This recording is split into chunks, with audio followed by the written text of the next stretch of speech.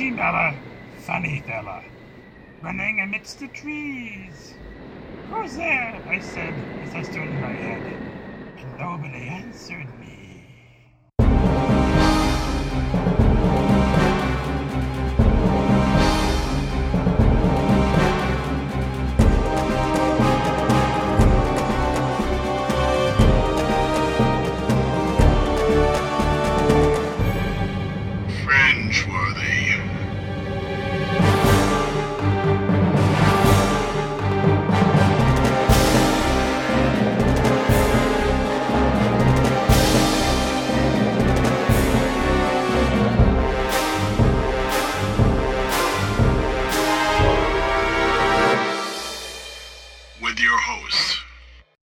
This is Bruce.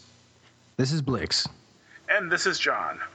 Welcome to another episode of Fringeworthy, the podcast. We have some news this week.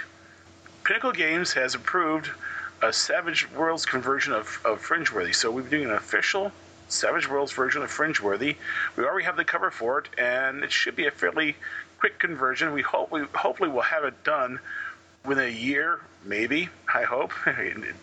Deadlines that make one of those sounds you go wishing over your head, but it should be a fairly fun conversion because if you've ever played Savage Worlds, it's a fairly straightforward and easy system to learn.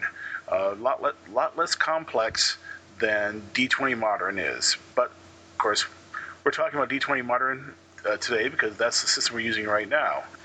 I'm on the team to do the conversion, as are a few other folks, and we should have this done fairly quickly because the main thing to do is do the conversion from original TriTech where possible and from D20 when we've done a lot of extra work. To be honest, there's more tools out there for converting from D20 to Savage Worlds than there are from TriTech to Savage Worlds. Otto, Blix, do you have anything to add?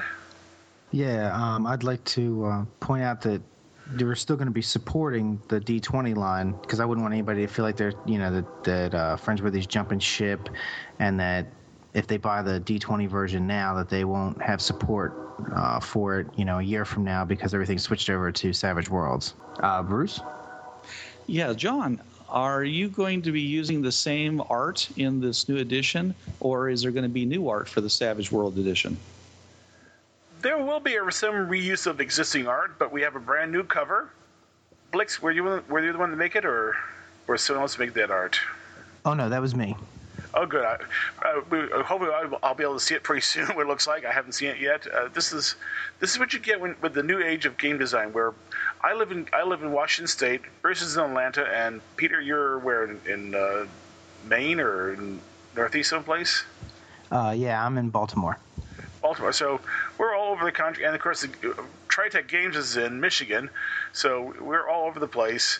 And sometimes I don't get to see things or hear things until I actually call up and say, "Hey, what new things are we doing in the game?" Bruce, you have anything else to add? Yeah, all we need is somebody at Roswell, New Mexico, to make this a perfect trifecta. World building. All right, tonight we're going to be talking about world building in the near future. And it's my opinion that this seems to be one of the easiest to do. Near past is pretty easy to do, but I think near future is fairly easy to do. I mean, everybody loves science and science fiction, at least if they're playing this game, they do. And near future is usually pretty easy to predict. There's all kinds of directions you can go in, and I'm going to start with what the world's going to be like, where you're going to go. So you're going to go to a world, and it's going to be the near future, and what's going to be different about it. Sometimes it's easy to predict, and sometimes it can be very hard to predict. But what we're going to go with is some of the things that would be somewhat fairly obvious. Bruce, did you have something to say? Blix, are we assuming that the near future is based upon our present, right? Yes, and we'll get into variances. I'm going to start with the things that we can know about, and then I'll step into the field of changes that we can't possibly predict because of new technology that comes about that couldn't possibly be predicted. Right, because you can have a near future on an alternate where there's a lot of changes that have actually started in the past, and it's now the near future of them based upon our own current timeline. All right, we'll work that in. One of the things that's seems to be the easiest to do about the future is futuristic disasters. That seems to be in storytelling and in movies, seems to be very common. For example, nuclear disaster is a very, very common type of near future, and it's very real mainly because it's very realistic. It'd be a good. I was thinking for nuclear missions, you could have, or nuclear disaster future, you could have be a good one for some type of recovery mission where time is an issue due to radiation exposure. Say, for example, if the players have to wear suits, then it's always a challenge to avoid tearing the suit. And then there's the whole idea of oxygen supply, because you don't want to breathe air that's radioactive because you breathe in like beta particles and stuff. Those would make for really fun adventures. And in Fringeworthy, there is no protection from the portal against radiation. I mean, when you go through, if you have some radioactive material on it, like if you breathe in some nuclear waste, yeah, that's going to get converted down to a stable thing. However, any free radicals in your blood, any damage to your genetic material, that's not going to get changed. That's not going to get fixed. So it's unlike a biological plague where you got a disease because you went to a world where they had a super flu and you could just walk through the portal and you're cured. Radiation is something you just can't walk away from, just laugh about, because its damage has already been done. It'll carry through to your further adventures. Yes, and also one thing you may want to consider too is that yes, it's being converted into a stable isotope. That stable isotope can also itself be poisonous. Uranium turns to lead. Plutonium turns to various other heavy metals. So you may end up being just as poisoned as you were with the radiation. So yeah, it's not nice and not good. Well, also some of the things I was thinking that would be dangerous is if you get over there and not even thinking about getting back to the ring, you could die before you even make it back to the ring, depending on how hot the radiation is. But that would be the sort of thing that only a sadistic GM would put you through. He'd at least give you a chance, I would hope. Maybe. Of course, folks, remember, if you can see Cherkanoff radiation in the atmosphere, don't start any long books. It's just bad. What's Cherkanoff radiation? Oh, that's when you have radiation particles cracking light speed in the atmosphere, which means you're basically the radiation level is so high, you basically have minutes to live at that point. But what does it look like? It's a blue glow. Ever see those pictures of a reactor, a water reactor going, and it shows a blue glow around the reactor core? That's Cherkanoff radiation in water. In the atmosphere, it would just be a blue glow or glowing, or the rocks would be glowing, the ground would be glowing. But basically, if the ground's glowing, your suits you would need a lead suit about inches thick to protect you from that. And that's so yeah, it's just bad in that case. Yeah, it would suck to be you to be there. Blix, what about the biological you were talking about? Okay, the biological disaster in the future is exceptionally realistic. It can be the result of biological experiments or biological warfare, or it could just be completely natural. Or you could even go crazy with it and have some kind of attach either some kind of super science or supernatural element to it. For example, going into Dawn of the Dead, where you have a zombie world. That could be the result very easily of a biological disaster, much like 28 Days Later or whatever. I mean, if you're going to use a movie as a cliche, but the point of the matter is that biological disasters could be very interesting, could be very exciting, could be a very, very interesting world to go to. You would most likely have, if there had been like a really big biological disaster, and not everybody's dead, of course, you would have society living in isolated regions, or you would also have a lot of military and police presence if it wasn't too bad. If it was really bad, then you'd have sort of like the whole, like the movie Postman, where you would have these little groups of with warlords and such. Bruce? The adventurers themselves can actually cause a biological holocaust. Remember that a lot of these adventures, you come back to the same worlds.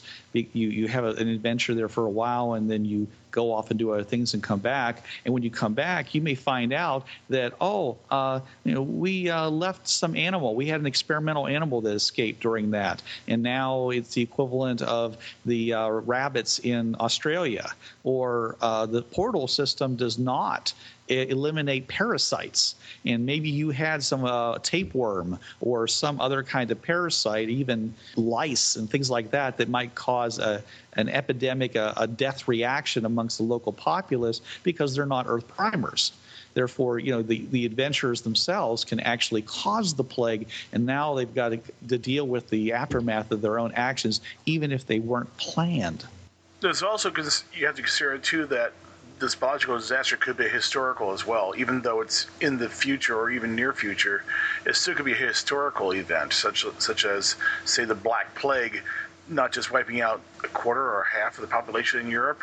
A quarter.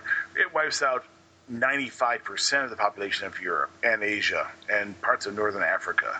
That would be a major disaster. That would change the way the world.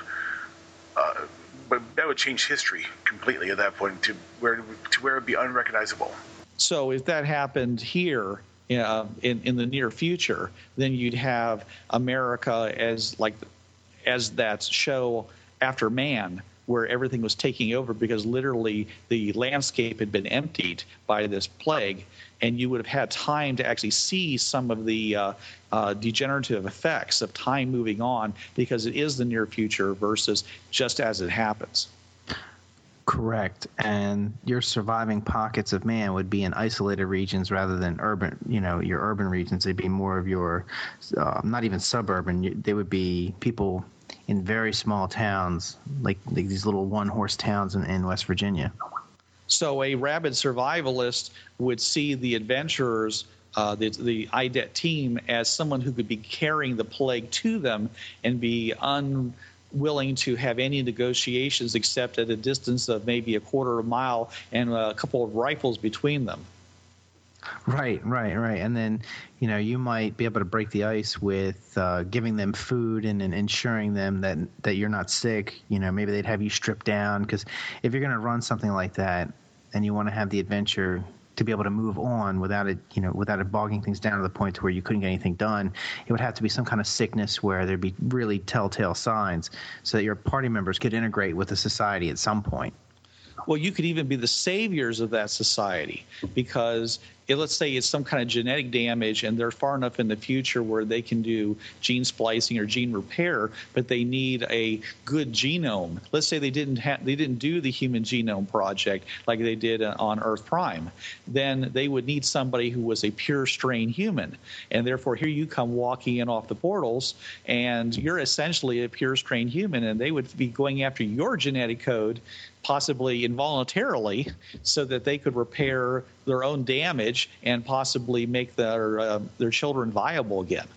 Most diseases, once they've killed off their host, they pretty much don't last much longer, especially really virulent ones.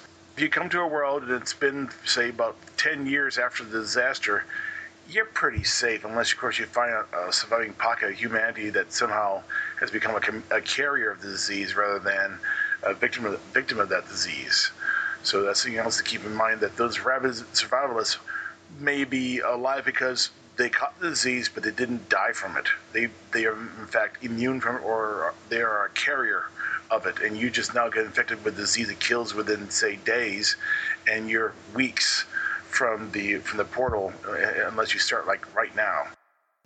Right. Plus, don't forget that if it's been several years after the plague has taken its real toll and people have had time to adjust, they're not going to be as crazy about it. The people will usually get crazy while they're in the thick of it, but then once things, because people get desensitized to things, so the adverse, crazy reactions of shoot first, ask questions later would be within the first year, but then after that, people would mellow out, and whether that's good, for good or ill, that's just the way people work. So it's really important for the GM to decide how far even though this is a near future, meaning that it's far enough in advance of our own present day that we could do some hand waving and saying this is happening. But he has to say before the point of entry of the adventurers, how far back in time did this thing actually occur? Yeah, correct. Absolutely. What other kind of disasters can there be? A mission for the team to discover? Natural disaster, such as an asteroid hit or a supervolcano explosion, where a lot of soot is passed up into the atmosphere, and there's a winter that lasts several years and kills off most of the vegetation and poisons the oceans, and then diminishes society mostly due to hunger, because food is not viable. So a world like that you would go to, you would have survivors, but they would be very hardy people, and society would look very different. It'd be a lot more practical and a lot more local. There'd be less global connection. Yeah, I always hate the scenarios where you walk through the portal and Mount Vesuvius is about to erupt, or the Calandra at Yellowstone is dropping in and you're getting the big dust cloud that's going to cover 90% of the United States. I don't think those are good adventures when we talk about the near future.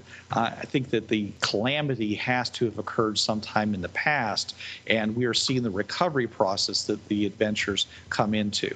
There's also a chance of a super tsunami, either in the Azores.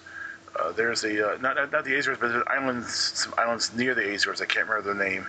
They basically are cracking in half, and could literally dump and cause a tsunami, a super tsunami. Or actually, they call it a mega tsunami, to go right across the ocean and hit the eastern seaboard of the United States and portions of South America. And conversely, in Hawaii, there's a thing called the Big Crack.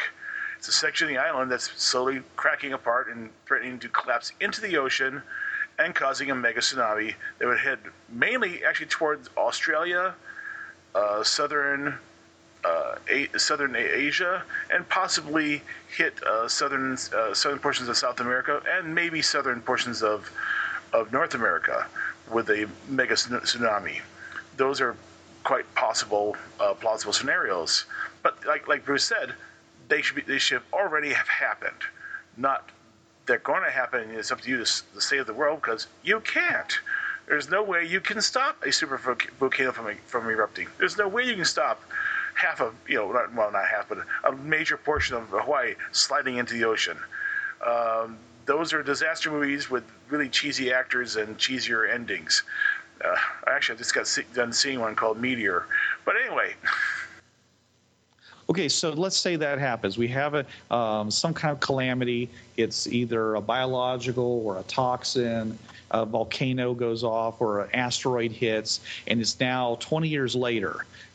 It's now the near future. What kind of world do you think we'd be looking at? We're looking at a world where global communication is pretty much broken down. There might be some, but it's not going to be like we have today. We're not going to have mega urban centers. We're going to have pockets of society. People are going to return to living within the means of what their area can afford to give them. Now, they may be stepping towards that. They may be trying to rebuild society back to that point. But if they've already built it back to that point, then there's no adventure, because then what you've created is a world that has gone through a disaster and is now back to the way it was. And that's kind of okay. I mean, you could do that, but I don't think that's what we're talking about here. That wouldn't really be a disaster, post-disaster adventure. That would be a world that had a post-disaster, it's way post-disaster. I think it would have to be kind of current. It would have to affect the adventure to even be considered for characters to adventure in it. So what would the adventure hooks be then? You can make contacts for supplying equipment to try and rebuild society. That would be one. I was thinking, like a world like Mad Max would be, you could have like Mad Max type adventures, depending on your party. Because if you have a group of scientists, I can't see scientists running around in cars trying to get gasoline and then and shooting it up. But depending on your adventures, you might have an adventure like that, and that would be fun. but they would have to deal with the social disorder that came with that kind of a breakdown. The Mad Max situation, I think, would be more the fact is there's roving gangs out there, scavengers, perhaps even attacking any sign of buildup of civilization, because that means that there's resources for them to take. So you show up and you start providing some village or whatever with an electrical generator, and you start giving them food and giving them bottles of vitamins, and these people start looking better, and all of a sudden some roving warlord says, hey, there's some good stuff going over there. Maybe it's time for us to come back and do a little more harvesting. Or another thing you could do is, if you're playing with a group a lot of times, and there's usually like somebody who can't show up, especially as you get into your older groups, so that a lot of times what we'll do is we'll have whoever doesn't show up becomes sort of a victim of the adventure. They're the guy that gets captured. Or you could even have NPCs that get captured. I mean, half the time I think the reason why our game master puts NPCs in is just so he has somebody to capture to make us do stuff, which is cool. I mean, that's perfectly fine. It's perfectly viable, and it makes for good adventuring. But imagine you go through the portal, and let's say it's a warp, and you're driving down the road, and the game master tells you it's a broken down road, but you seem to be traveling on it okay, and then you get attacked by this gang of people in these armored cars, shooting bolts at you, and they happen to capture one of your people, and then you have to limp to the next town, and then the adventure becomes an adventure of rescue and survival, and that always makes for a fun adventure, I think. It's like a little bit of a lower common denominator of an adventure, but it can be a lot of fun. I was just thinking of another possible plot hook would be, as you said, not resupply, but one of aid. I mean, these folks probably won't have any medical aid, or at best they'll have primitive medical aid. That would be one thing. And I know it sounds like a boring topic, but if you take a look what happens in areas in the world right now where this occurs, such as Africa, where people start providing medical aid, what happens is that the local strongmans come in and demand that you give the aid to their people first. So now you're in a situation where people are fighting each other over people who can give good medical aid, the fringe-worthy. So that would actually be one for the scientists. It's always a real challenge when you have these kinds of situations, because sometimes that strong man is the very man that you want to deal with, because he can, in fact, move the material around. He can get the aid to first his own people, but then other people, sometimes for a price. But the fact is, he's the one who can get things done, but he can be the most despicable of persons you'd ever want to meet. And that's very hard for some players to deal with. There's the ever-favorite, I call it the Seven Samurai plot, where basically you're the Seven Samurai, there's the village, go protect it. Remember, though, about half the samurai died in the process.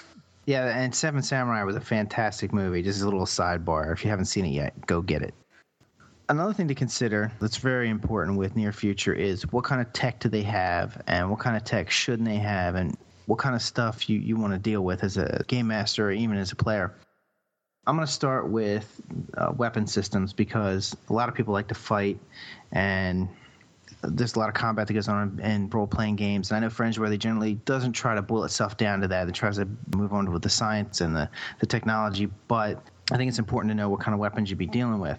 If you're talking about near future, you're probably still not talking about any kind of man-portable laser guns.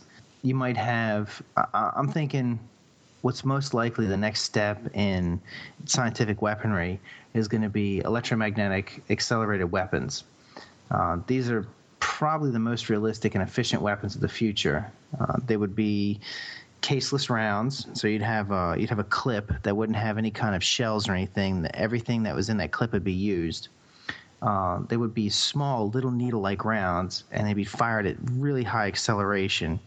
They'd be fired by an electromagnetic accelerator, so that when they hit, they would punch through just about any kind of armor, and then they would be moving at such a high velocity that would just tear the hell out of you. You're taking basically a flechette weapon, but instead of being fired by a powdered charge, or in this case a smokeless charge, you're using basically a coil gun or a rail gun to fire them off with.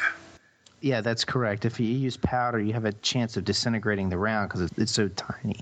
That's true. Though with caseless rounds, the H&K G11 could fire caseless flechette rounds from his charges. The flechette is embedded within the caseless round, and it's electronically fired.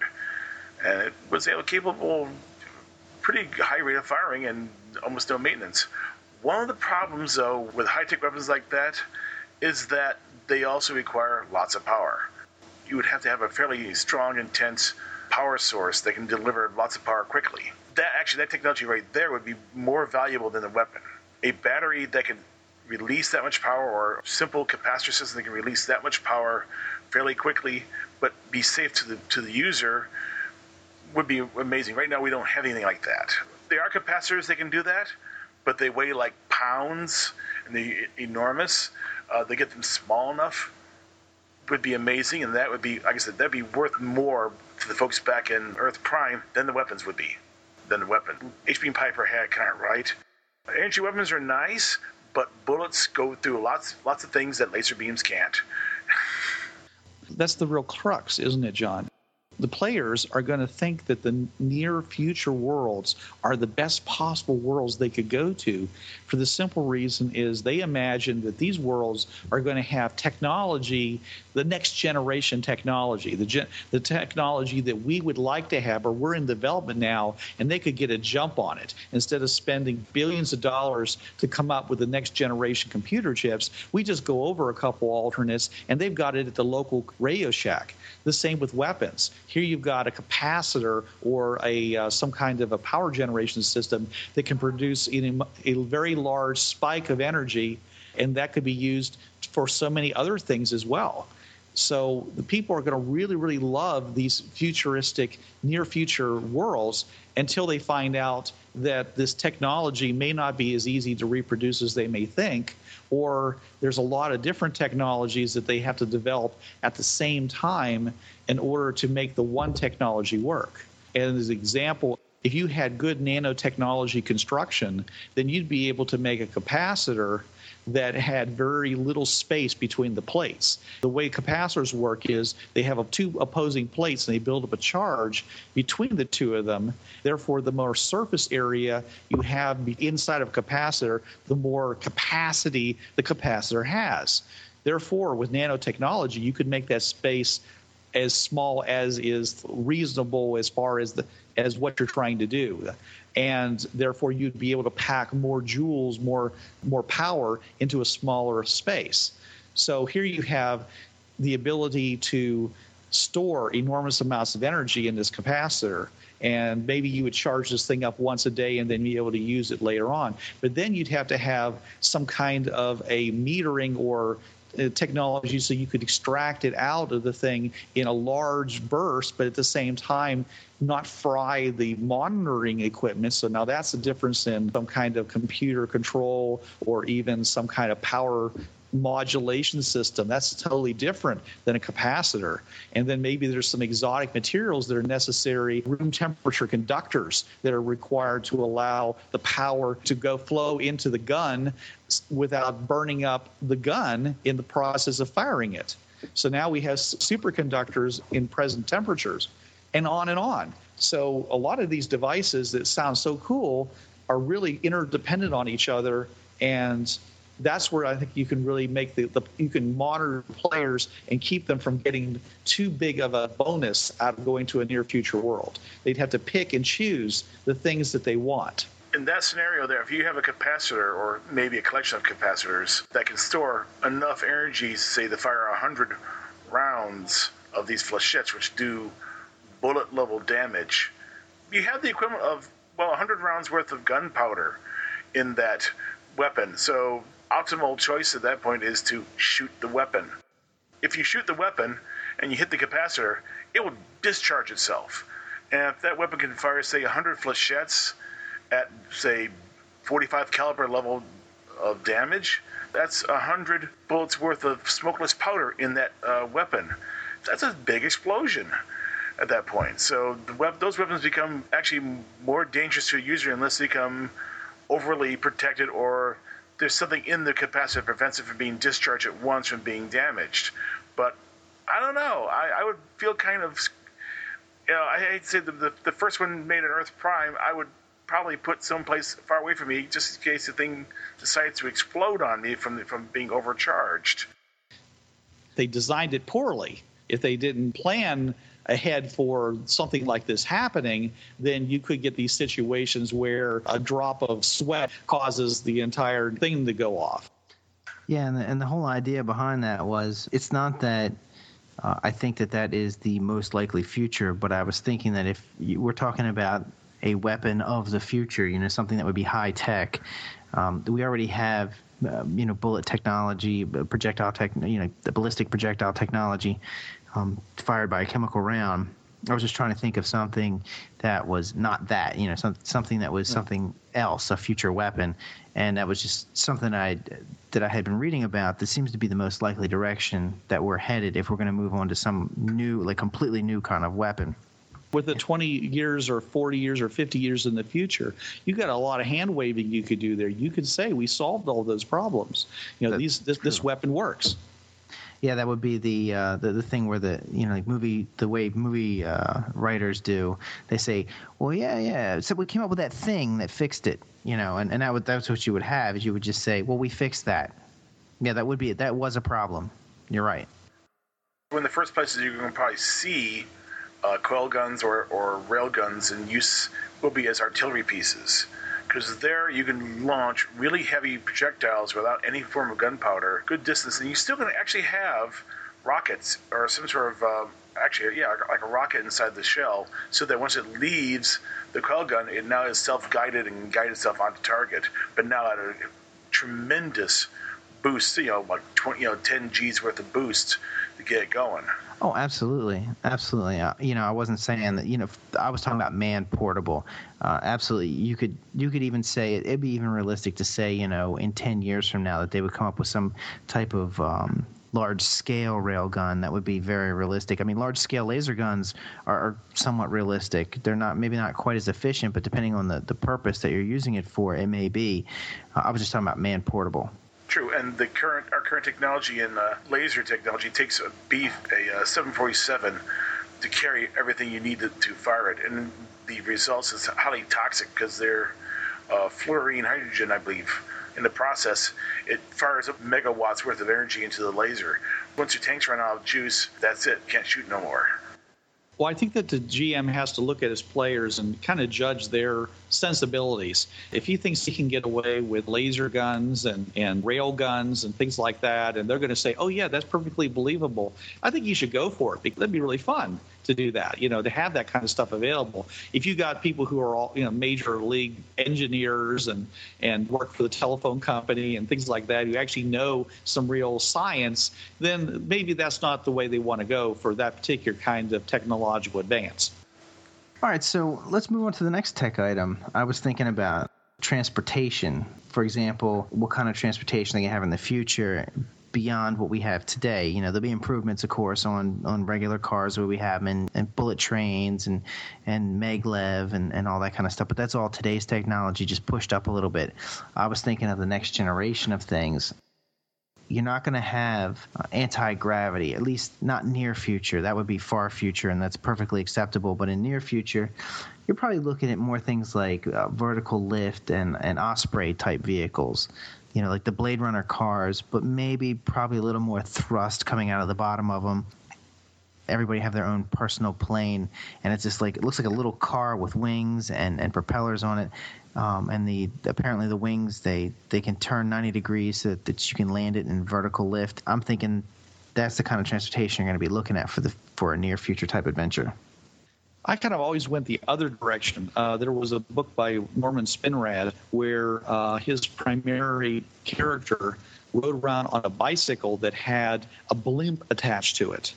And what he would do is when he wanted to use the blimp, he had a tank of helium on it, and he would just simply allow that to go into the blimp part and expand up, and he'd take up in the air, and then his bike would now be running rotors and impellers to push the thing along where he wanted to go. And then when he wanted to land, he'd do some kind of switch with his changer, and he'd start pumping the hydrogen back into the tank, and then he'd come down to the ground and keep pumping it until he got it all the way down, and then he'd just go riding around like a bicycle. So the fact that somebody could just go and have an airplane on demand, in a sense, he wouldn't be able to travel at 100 miles an hour, 200 miles an hour. The most he could possibly be hoping for would be maybe 15 miles an hour, depending upon the wind speed. But here's a kind of technology that isn't available today.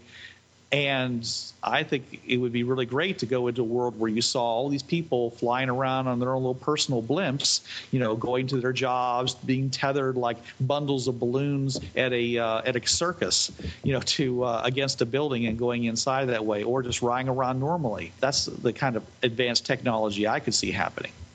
My own personal vision is you walk into a future where car ownership is pretty much gone, except for really, really rich people.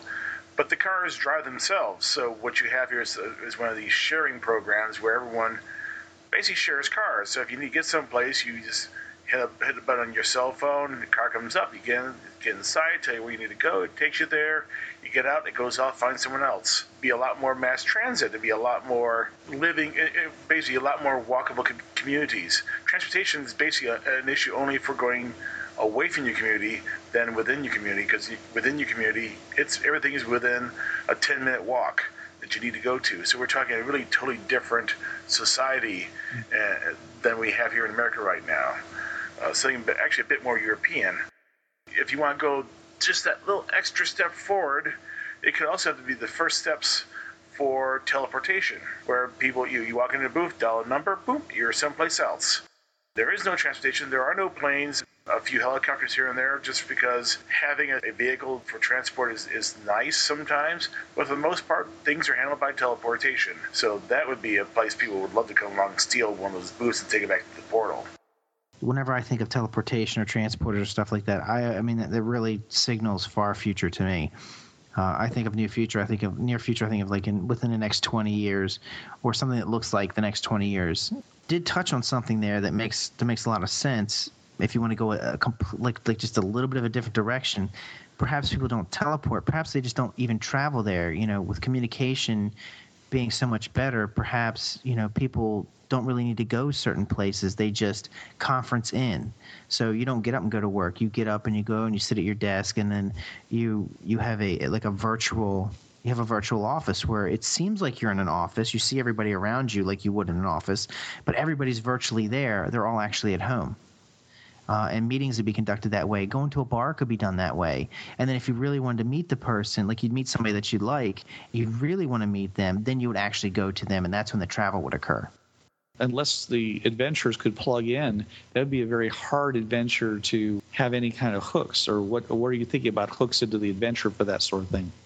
Actually, I was just thinking of how the world would be. Maybe you wouldn't even have to plug in. Maybe there'd just be sensors in the walls and stuff, so that you could actually be a part of it fairly easily.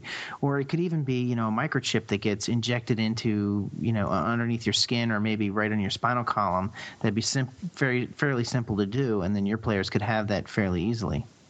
Okay. The adventure would happen either primarily in a virtual world, or you could have a situation where everybody had become so reliant upon this kind of virtual technology that some nefarious things might occur. For example, you might have a group of people who was actually, in a sense, hacking into the system and making people change their points of view. Then you'd have to go and prove that somehow, or even go to where those hackers were. If you're the only person on the world who actually travels and doesn't think twice about traveling, that would give you a tactical advantage over people who never expect the authorities to come through the front door, because if they got arrested, what would they do? They would take them and put them in another room where they never leave. Right. I mean, punishment would be them taking away privileges. Oh, okay. Instead of you having access to, these virtual realities, now your virtual reality is the equivalent of four walls and whatever. You're inside this blank space now, and you have to stay there. In other words, you have to meet the actual world in which you live. Right. Basically, what happens is they would just cut you off from the outside world, and you wouldn't really be able to go anywhere too easily because travel is so restricted as it is, because it's so, people don't generally do that. Whereas the characters wouldn't be so limited to that because they would have more of a concept of, why don't you just go walk outside, just walk to the place. And they'd be like, walk where? I don't even know how to get there. What do you mean? How would I walk I don't there? even know where I live. Yeah. Right. I don't even know where my house is in comparison to what? Yeah. And that's where, that's the kind of adventure you could have. And that would, wow, you know what? That is really cool. That's pretty neat. And you also got to remember there'll be the offlines and the onlines. Right. There will be that small minority of people who refuse to get chipped or live in the VR couches or whatever, and they live offline. And they basically may have found that the onlines don't acknowledge them, but don't stop them either. So they may just live the life of Riley because all the onlines are living in their little cocoons and being fed, intravenously and so forth, and they're out there having the time of their life without these idiots. All the suits who are now in VR are gone, and you got the hippie life going on out there as well. So you actually have two different cultures going on at the same time, a online culture and the offline culture. Right. And and what's amazing about that is that actually makes for a plausible near future, not even a far future. We're not really, realistically, we're not all that far from something like that being possible if things were to gear that way. Yeah, like this podcast. Exactly. We're virtually hanging out and having a conference. Yeah. So computers should probably look pretty different because they advance so quickly.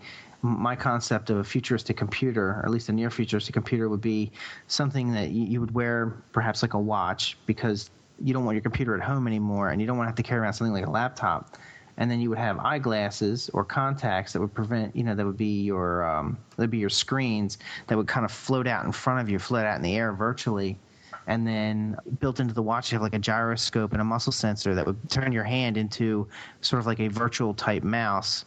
And of course, you could always have earphones built into the earpieces on your glasses, or you could just have like one piece that attaches to the side of your neck like a sublingual.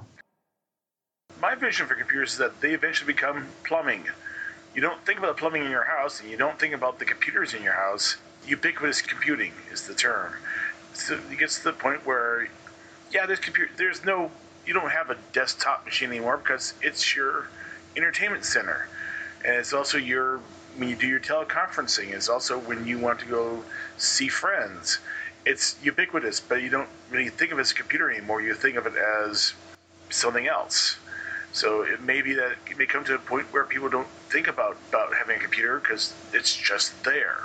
Right, so it's built into everything. So if you want to use your computer, the wall would sense who you are, and then wherever you store your information or your programs or whatever, it just accesses that automatically because it detects who you are. So you just walk up to a wall and call up a screen and start doing some stuff, and then maybe later on you'd be on the bus and you'd touch the back of a chair and you do some more stuff so that the computer was wherever you were because it's built into everything. Unless, of course, you're Fringeworthy and you're visiting this world. It goes, who are you? You're not chipped. You don't have the RFID chip in you. We don't know who you are. Where did you come from? Or where did you come from? Because you don't have a chip in you. Everyone has a chip in them. Even people in sub-Saharan Africa have chips in them. Right, or it just doesn't recognize you at all. You see people doing stuff, you don't even know what they're doing because you can't even see it. So the next thing I'm thinking about for near future is space stations and colonization.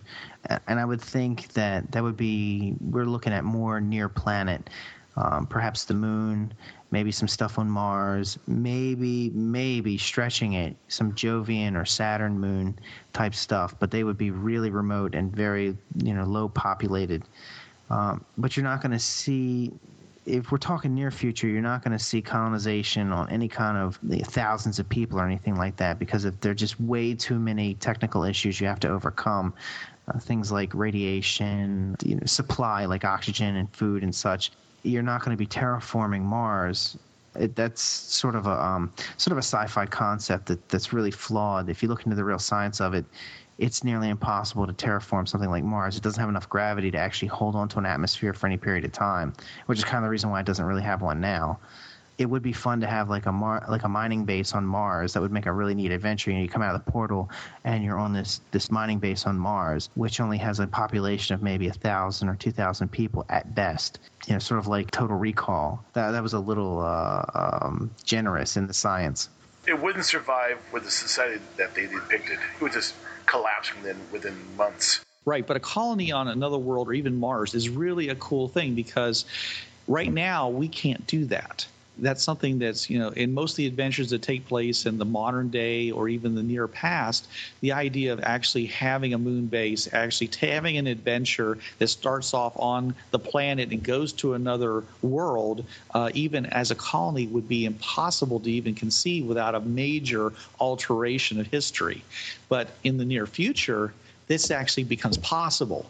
And so the players would actually be able to live out some of those space pilot type fantasies that they might have been wanting to do in their science fiction games. And this is the first opportunity that they're really going to have to do that because of the fact that it has this is in the near future. So you'll have moon bases, you'll have Mars bases, you'll have space stations and possibly suborbital shuttles, things of that nature, because it's now become possible for that to happen, even plausible for that to happen. When we talk about near future too, you should also address the Victorians, who are a few years behind us, say 1889.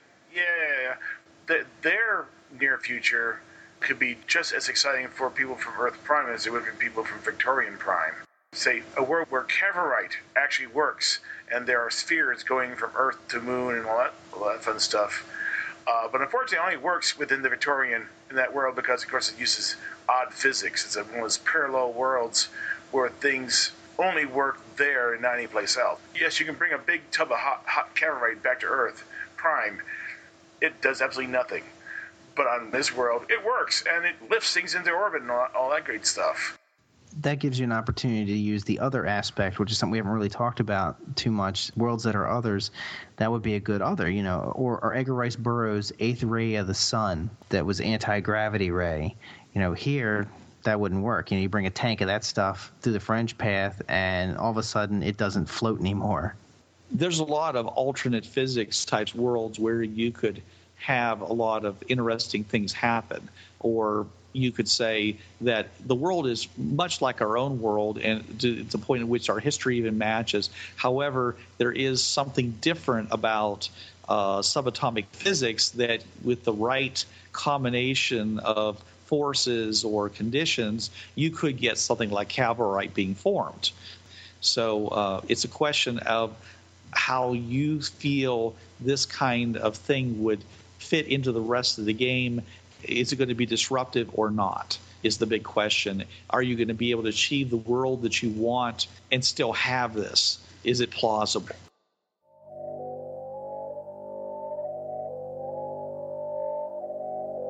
You're listening to the Fringeworthy Podcast. So there's many wonderful things that can happen in the near future. There's many opportunities for devices and technologies to be discovered so that the Earth can be made a better place. Because remember, one of the main reasons that the explorers are out there is because Earth has problems. And it's very likely that Earth is looking for technological solutions to those problems. And so going to a near-Earth world is kind of a given that they might have some solutions to the problems that we have. That's where the caveat comes in. As a GM, you've got to be very careful about how you introduce your technology. If you bring in back something like a super solar cell that can replace all of your gas and everything else of generation, well, first of all, that's going to cause whole industries to collapse on Earth. There's going to be wars in the Mideast. There's going to be a lot of problems when a new technology that's so radical is introduced back to Earth. It's also possible that you can change some of the limitations that have been in your campaign. And this may be a bad thing, not a good thing. Most people see the limitations in the game as bad, but it's one of the things that keeps everything on an even keel, where you go on the fringe path and electricity doesn't work. Okay, well, what if you come up with some kind of a engine, for example, that uses this purely biological and can produce 150 horsepower? Well, that's going to change things. And you as the GM are going to have to really look and say, okay, in the long run, how's that going to be good or bad? And am I willing to accept that change in my campaign? Because, once you let that Pandora's box open, then you should expect the players to want to go with it. They're going to start making deals with corporations back on Earth. They're going to be designing new equipment that uses the new technology you have available. They're going to want to take that with them to all kinds of worlds. And so whatever technology they bring back, first of all, I think you're going to want it not to be too good. You want it to be something that'll be relatively hard to reproduce, at least within the time period of your campaign, because nobody's campaign is going to run forever. And unless you start jumping forward in time to go and bring them to different parts of the timeline of the campaign, like say you run 4 or 5 adventures, and then you say, okay, now we're going to go like 5 years later and start doing some more adventures where you can see some of these changes take place, then most of the technology that you're going to discover is really going to just make you famous, the characters at least. And that's a good thing. But if it radically changes your campaign in a way that you don't want, then you should think twice about running that adventure, or at least put some kind of limitations so that the technology can't basically run your campaign instead of you running your campaign. It's the old law of unintended consequences. The great example, as Blix brought up, was the transporter in Star Trek. They had that thing break every time, otherwise it would blow plots out of the water. If you give your characters a gun that can shoot 100 rounds a second and can hold a capacity of 1,000 flechettes, combat becomes trivial at that point for the characters. Meller infestation? It's gone. Well, not only that, but it's almost a jet engine, isn't it? Yeah. The third law of mass, every action has an equal and opposite reaction. Yeah, but you're only talking about grams worth of shells. They're not going to push that hard on you when you fire. It's just going to be like holding a water hose or anything else. The one thing that holds back a lot of these advancements going back to IDET or Another World or whatever is what is referred to as economy of scale. Perhaps, there's some great technology that if you could bring back to Earth, it would be fantastic, would change everything. The only problem is the facility you need to develop that technology to actually build it might be some huge plant that requires all these other advancements, so you'd have to advance in 10 different fields just to build this one thing. May not be practical to even bring back. I mean, it's like, I could bring back this device, but there's no way we could ever reproduce it because we'd have to do this and then that and then something else just to get to that. It would be a laboratory queen. It would just live in the lab because they could never reproduce it outside. That could be okay, because that could be a form of fringe commerce. Some world that can produce these, they have the technology, they have the infrastructure to produce this. They could say, okay, we're going to give you this, and you instead give us oranges because we can't grow oranges for some reason. We have some bug in our world that eats them up alive, and so we can't grow orange trees. So you can use that to your advantage. Right. But the point of the matter is that if a DM wants to limit something, that's all he has to do. All he has to do is say, well, the economy of scale for building this, taking this technology back to Earth is just not going to happen. So what you're going to have to do is set up a trade, figure out something that they need that we have to get that. Or you can always just say, well, that's great. You got this really cool item, and you're the only one that has it. And when it breaks, well, you don't have it anymore. Right. So if it unbalances the adventure too much, at some point the DM goes, oh, okay, well, you fell down this well, and guess what you broke? We don't want to nerf this. I mean, we don't want to say, hey, every world they go to, they find great technology, they can't bring it back to Earth. We're just simply saying is that make sure that it doesn't unbalance your campaign. And one of the ways that we're suggesting here is that, okay, it's not reproducible in any reasonable time period on Earth, but it doesn't mean you can't trade for those items and therefore set up some kind of a flow, even a small flow into Earth Prime, making some of these things available to the players, but not in an overwhelming everybody's want to have this thing kind of situation. Right, exactly. I totally. Yep. That's the end for episode 3, and thank you so much for listening. We look forward to seeing your comments and suggestions for future episodes on our boards at www.tritacgamers.com.